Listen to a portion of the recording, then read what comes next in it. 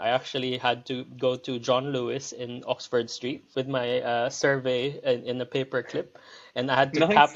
I had to tap the shoulders of the moms shopping in the nursery section, asking, "Do you have 5 minutes to fill out the form for me?" Yeah, and it was the most nerve-wracking thing for me.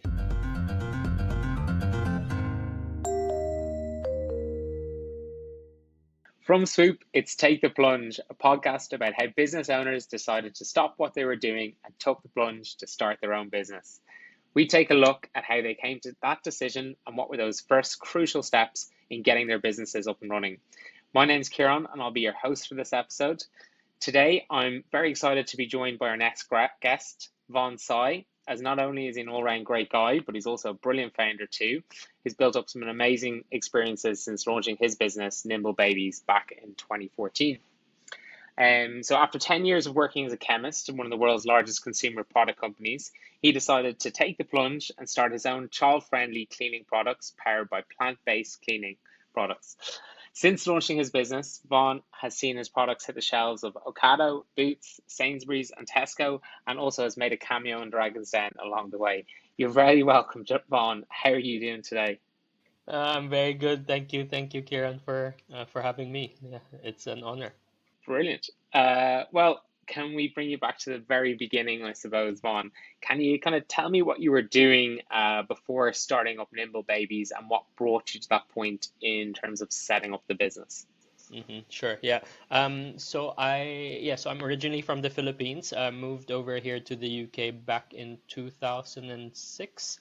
Yeah. And then I ended up working at Unilever for an additional 7 years. So I used to work for them in the Philippines for 3 years.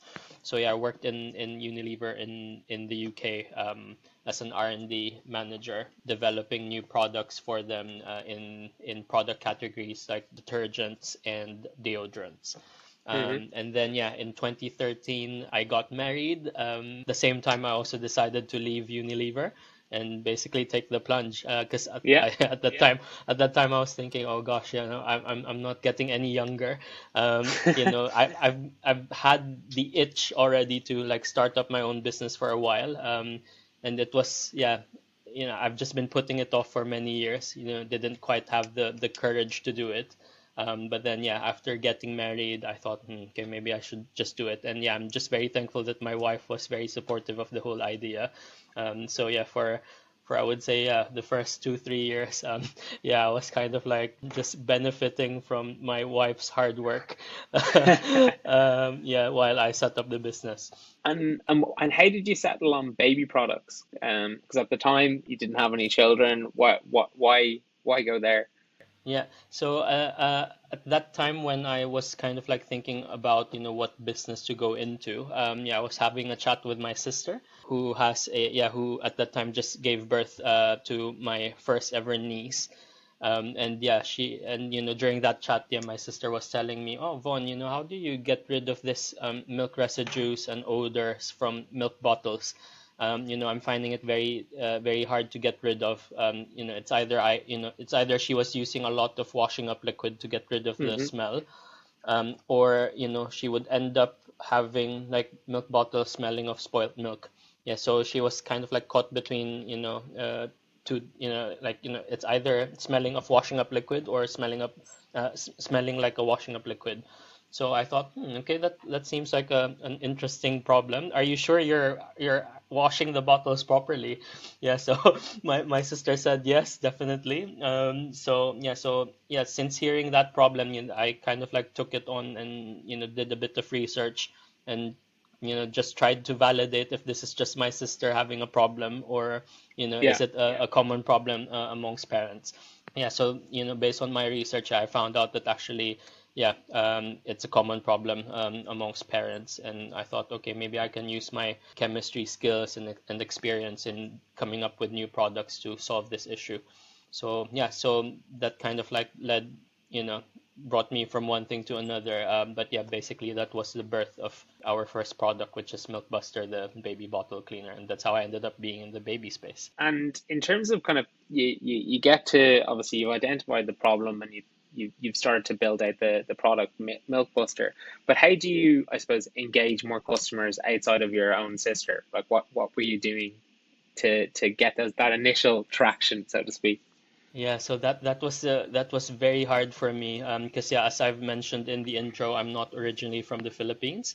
And then yeah, the first 7 years of my stay in the UK was based in Liverpool and in Leeds. So I was, based in the north, and after getting married, I actually moved down to London, because my wife was her job was in London. So yeah, I moved down to London. So I didn't Hmm. really know a lot of people in London. Yeah, so the Northerners are very different from Londoners.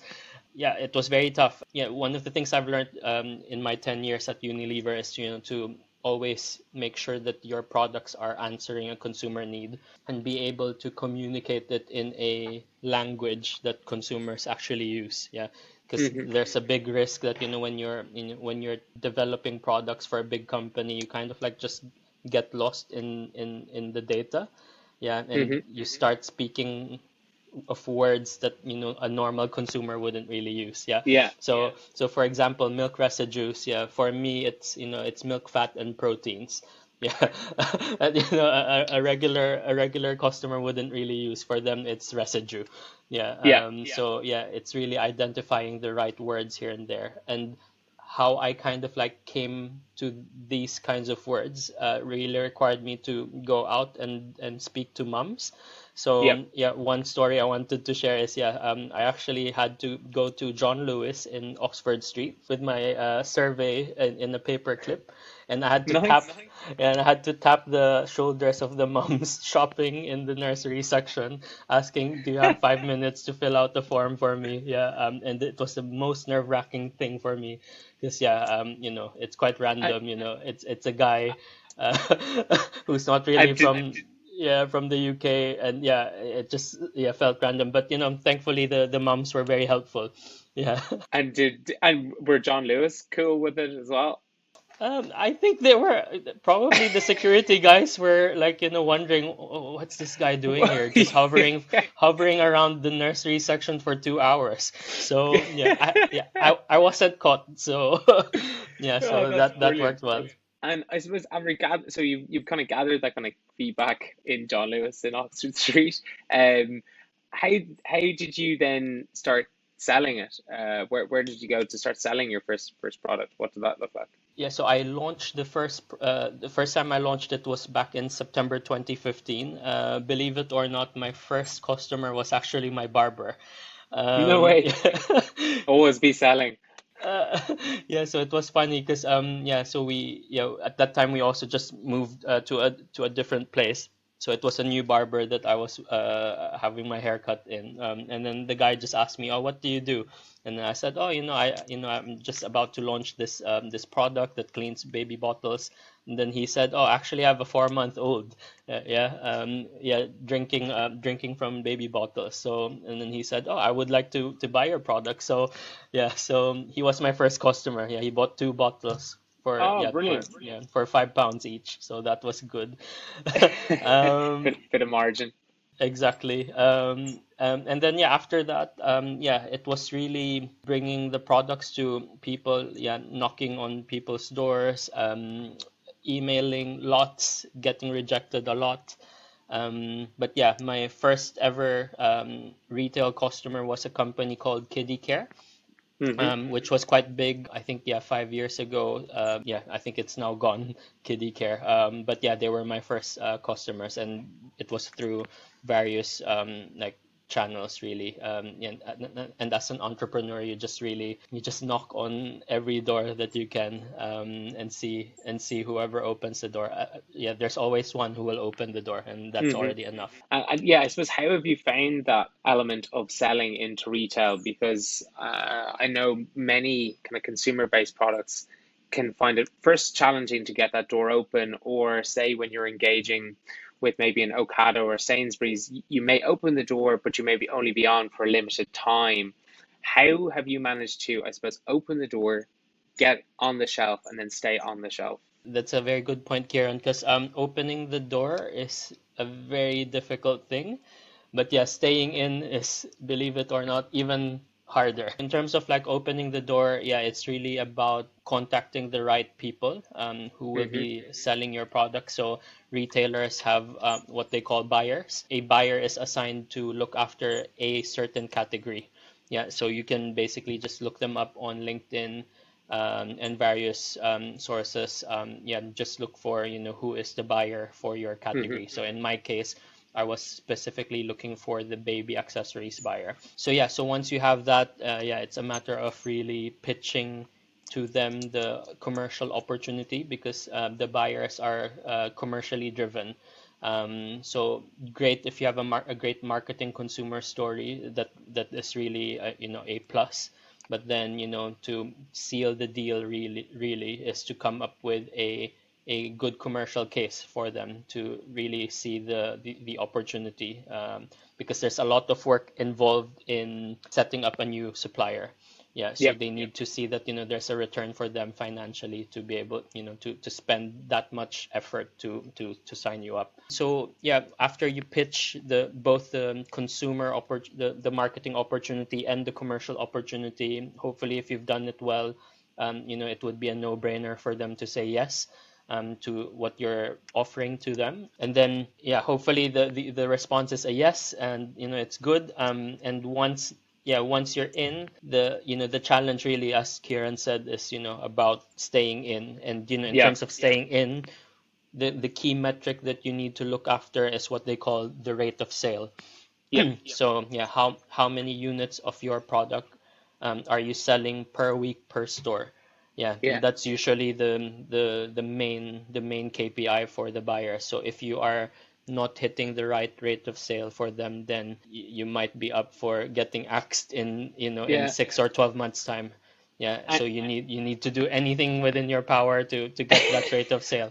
well, I remember my dad, they used to sell this Sudocrem. It's like a baby product, and as kids, whenever we would go into any supermarket without fail, he would always go to that aisle and make sure they were presented beautifully and would turn them around and make sure they think. Do you ever go and look at supermarkets and check how it's all presented? Definitely, yeah. So this is quite embarrassing. Yeah. So every time I go to supermarkets, I really go to to our aisle.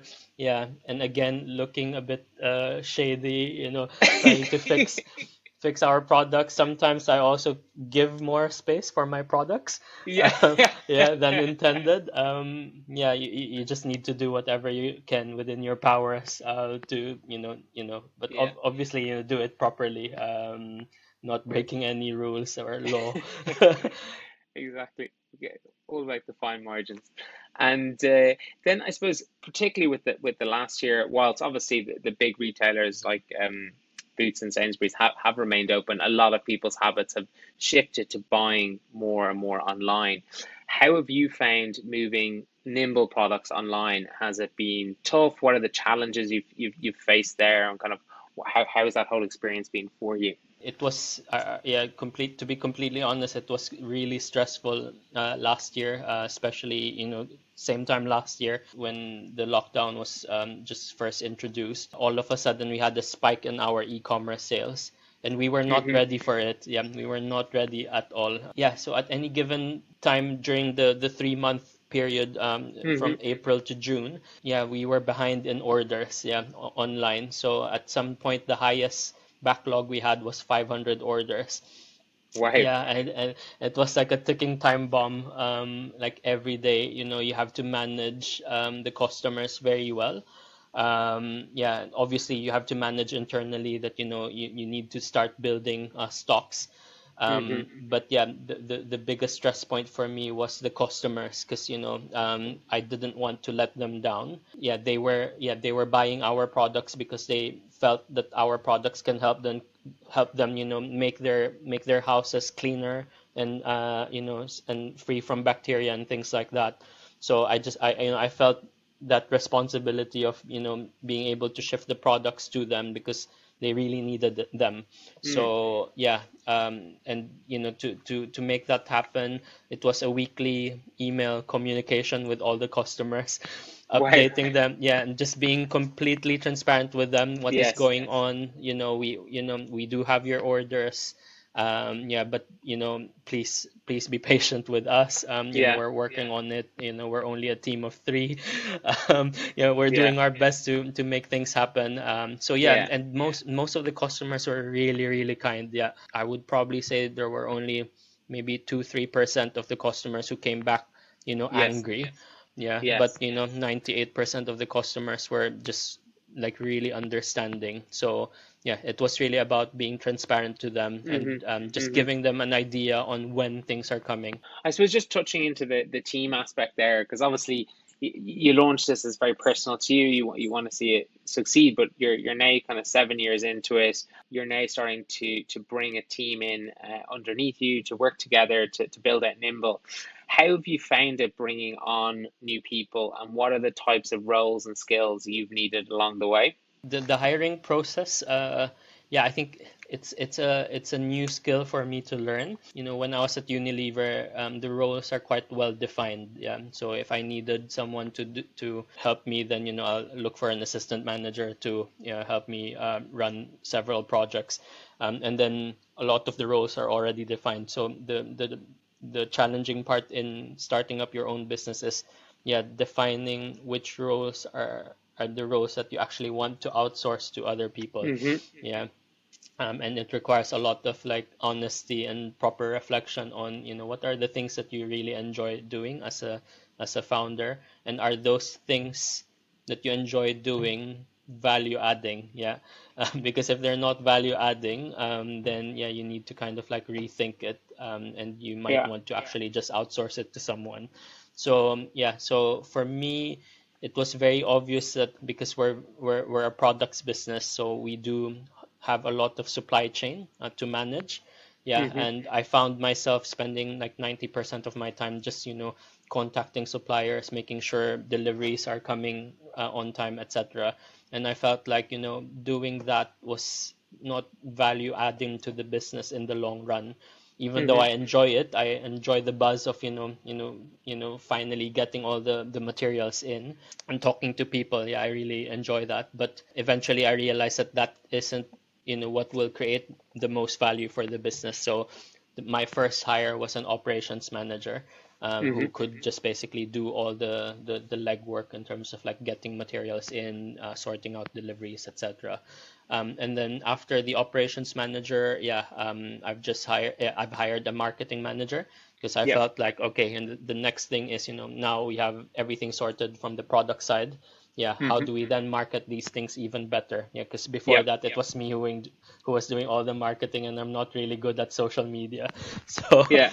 so I hired, yeah, a marketing manager who could help us. Yeah. Now I've also hired a sales team, an e-com agency, yeah, a finance team. So yeah, we now have about 15 people working in the business, either Amazing. in-house or outsourced. You're probably learning along the way as you bring some of these new skills and teams in. How have you found kind of, obviously we've talked about adapting to a lot of online sales, but seeing, I suppose, maybe the power of paid marketing and what it can generate, is that been a kind of an interesting kind of learning curve for you? Yeah, no, definitely. And actually, as a response to this new big growth in e-commerce, yeah, I've actually just hired someone to help us with e-commerce. Yeah, Yeah. yeah, he's an ex-Amazon guy. So yeah, I can now see that things are getting dialed up. Yeah, because yeah, we now have someone who knows e-commerce at least more than I do. So Yeah. that's good. Yeah, and yeah, my my knowledge of e-commerce is really basic. So yeah, so it's been really good to have someone who has the right experience for it. And I suppose just turning inward for a second in terms of the management of the business, like cash flow, forecasting, growing the business, that side of things. How have you found that as starting out as a single person entrepreneur in 2014 to raising finance, growing the team, keeping the lights on? Has it been stressful? What's worked? What's been difficult? Yeah, this is really, yeah. Oh, yeah. You know my story, Kieran. But yeah, this is yeah the yeah. I think as a founder, it's one of the most stressful things that Yeah. you would be doing. It's about raising money. Yeah, so I was quite fortunate that, in the first 2 years of the business, my wife was properly supporting me in the business. So yeah, we were basically using our savings to fund the business. Yeah, that was really good. So for the first 2 years, I kind of like had that cushion.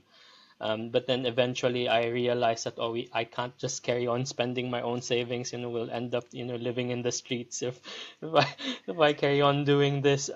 So yeah, eventually I just went out again and just started, looking for people who could help me raise money. Yeah, I Yeah. thought I knew how to raise money just by watching Dragon's Den, but Well, you ended up on Dragon's Den. yeah, exactly. But yeah, I couldn't be more wrong.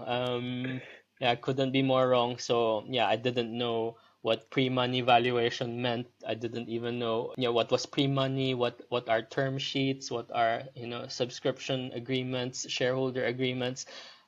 Yeah, I didn't know the basics. So yeah, I was very fortunate to, through all the networking that I've done, I was able to meet a lady who really gave me all the basics, taught me the basics, and taught me, Vaughn, yeah, all you need to do is to prepare these three documents, yeah, A, B, and C.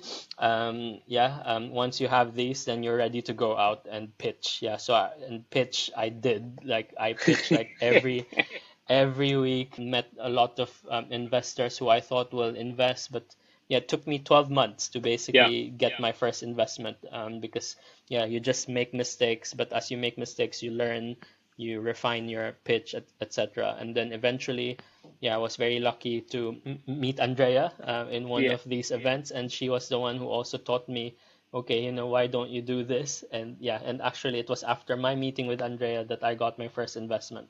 Yeah, it was Amazing. through your introductions. It is a gruesome, awful experience, but worth it sometimes when you get out the other side and see where you are now. Yeah, but then yeah, I think after the first one, it gets a bit easier. Yeah, Yeah. just because you already have the experience, you know what the investors look for, you're more prepared, and then you already have a pool of investors who can back you up, and they would also know other people. So Hmm. it is becoming, yeah, it's become easier. But then maybe I think as you carry on raising money, yeah, maybe there will be another, difficult period depending on the ticket size. Well, you're going in the right direction anyway. One other aspect I'm kind of keen to ask you about, because you're obviously talking about constantly managing the business, raising money, but also bringing on new people, selling the product. But there's also an element of product development a lot of the time in what you do, in terms of you're continually adding to your range and bringing new products out. How do you manage to fit that side of the business in, and how important is it to keep on innovating? Yeah, so it is really important. Yeah, so NPD, I think I knew this in my head back when I was at Unilever, that new products is kind of like the life, like the lifeblood of consumer product businesses. Yeah, I knew it in my head, but then when I started my own, kind of like went into the back burner, to be honest, because yeah, it requires a lot of resource and money. Prior to launching new products last year, my so last year was 2020. Yeah, before 2020, my last new product launches were in 2018. So yeah, so it was quite long Hmm. for a consumer products business to launch new products in, in 2 years plus. And when I saw the impact of the new products in our revenue last year, that's when I realized, oh yeah, I really need to change my attitude towards new product development. Now, from a practical point of view, what we do as a team is we meet every Thursday. We have a time slot, an hour time slot on Thursday mornings to go through new product development work. Yeah, Hmm. so I project manage every single NPD that we're doing. It boils down to that basics of, just allocating time to something that is important. Yeah, Hmm. so even if it's just 1 hour a week, yeah, it really makes a difference because my team knows that it's being monitored on Yep. a weekly basis. So then things are getting done outside of the meetings to push things along. Yeah, so I've used that process last year, and that's how we ended up being able to launch in September. With just 6 months preparation to launch 3 new products, and then this June we're launching 2 new products again. Yeah, and then in Q4 we're launching another two. So yeah, and that's what we've just been doing, using that 1 hour time slot each week to. That sounds like it's been productive. Mm. I suppose looking back in a way, what are, I suppose, some of the highlights then over the last 7 years? 'Cause we've touched on all the different aspects of the business, but what are the moments that kind of stick out for you? Oh, okay. Maybe my top three would be, yeah, so getting a patent, yeah, was definitely a highlight for us. Yeah, because I've worked at Unilever for 10 years, never had the chance to get the patent at all. And then it was only, through through my own invention, that, I was able to get a patent granted here in the UK and in Right. Europe, and we have a patent pending in China and in the US. So yeah, so that's definitely one highlight. And then secondly, getting into Sainsbury's was Yeah. a massive highlight for us. So yeah, we got in January 2020, just before the pandemic. Good timing. Yeah, very good timing indeed. So yeah, I was like, this is a dream come true because actually another story. Yeah, when I was just setting up the business, there was a big Sainsbury's near our home. So I used to go to Sainsbury's to that shop and bring my own prototypes and mock it up on their shelves. Yeah, and take Amazing. pictures just to see And how it again, looks on the shelf. s- security delighted with it. Yeah, well, I was never noticed, let's put it that way. So yeah, so yeah, and to get that listing with Sainsbury's last year in 375 stores, I was like, oh wow, this was just a dream like 5 years ago, and then now it's really happening. It was a lot of hard work to get in. Yeah, so yeah, that's definitely one big highlight. And then for me, I think from a personal perspective, as a person and maybe as a founder, going into Dragon's Den was a huge thing for me. I would say this is more like a hindsight kind of thing Hmm. rather than when I was in the thick of things.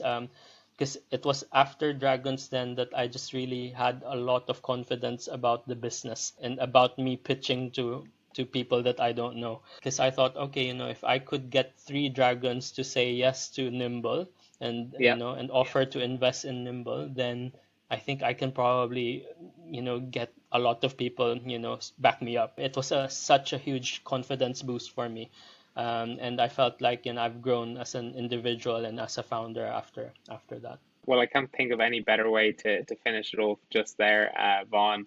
There's no doubt that you're an unbelievable founder and so hardworking and humble as well. So it's just an absolute pleasure to get you on here and chat. And I just couldn't wish it any more luck with Nimble and hope every shelf possible in the United Kingdom has some of your products on it over the next couple of years. But thanks again for coming on, Vaughn. Thank you, Kieran. Yeah, my pleasure. Yeah, thank you for this invitation.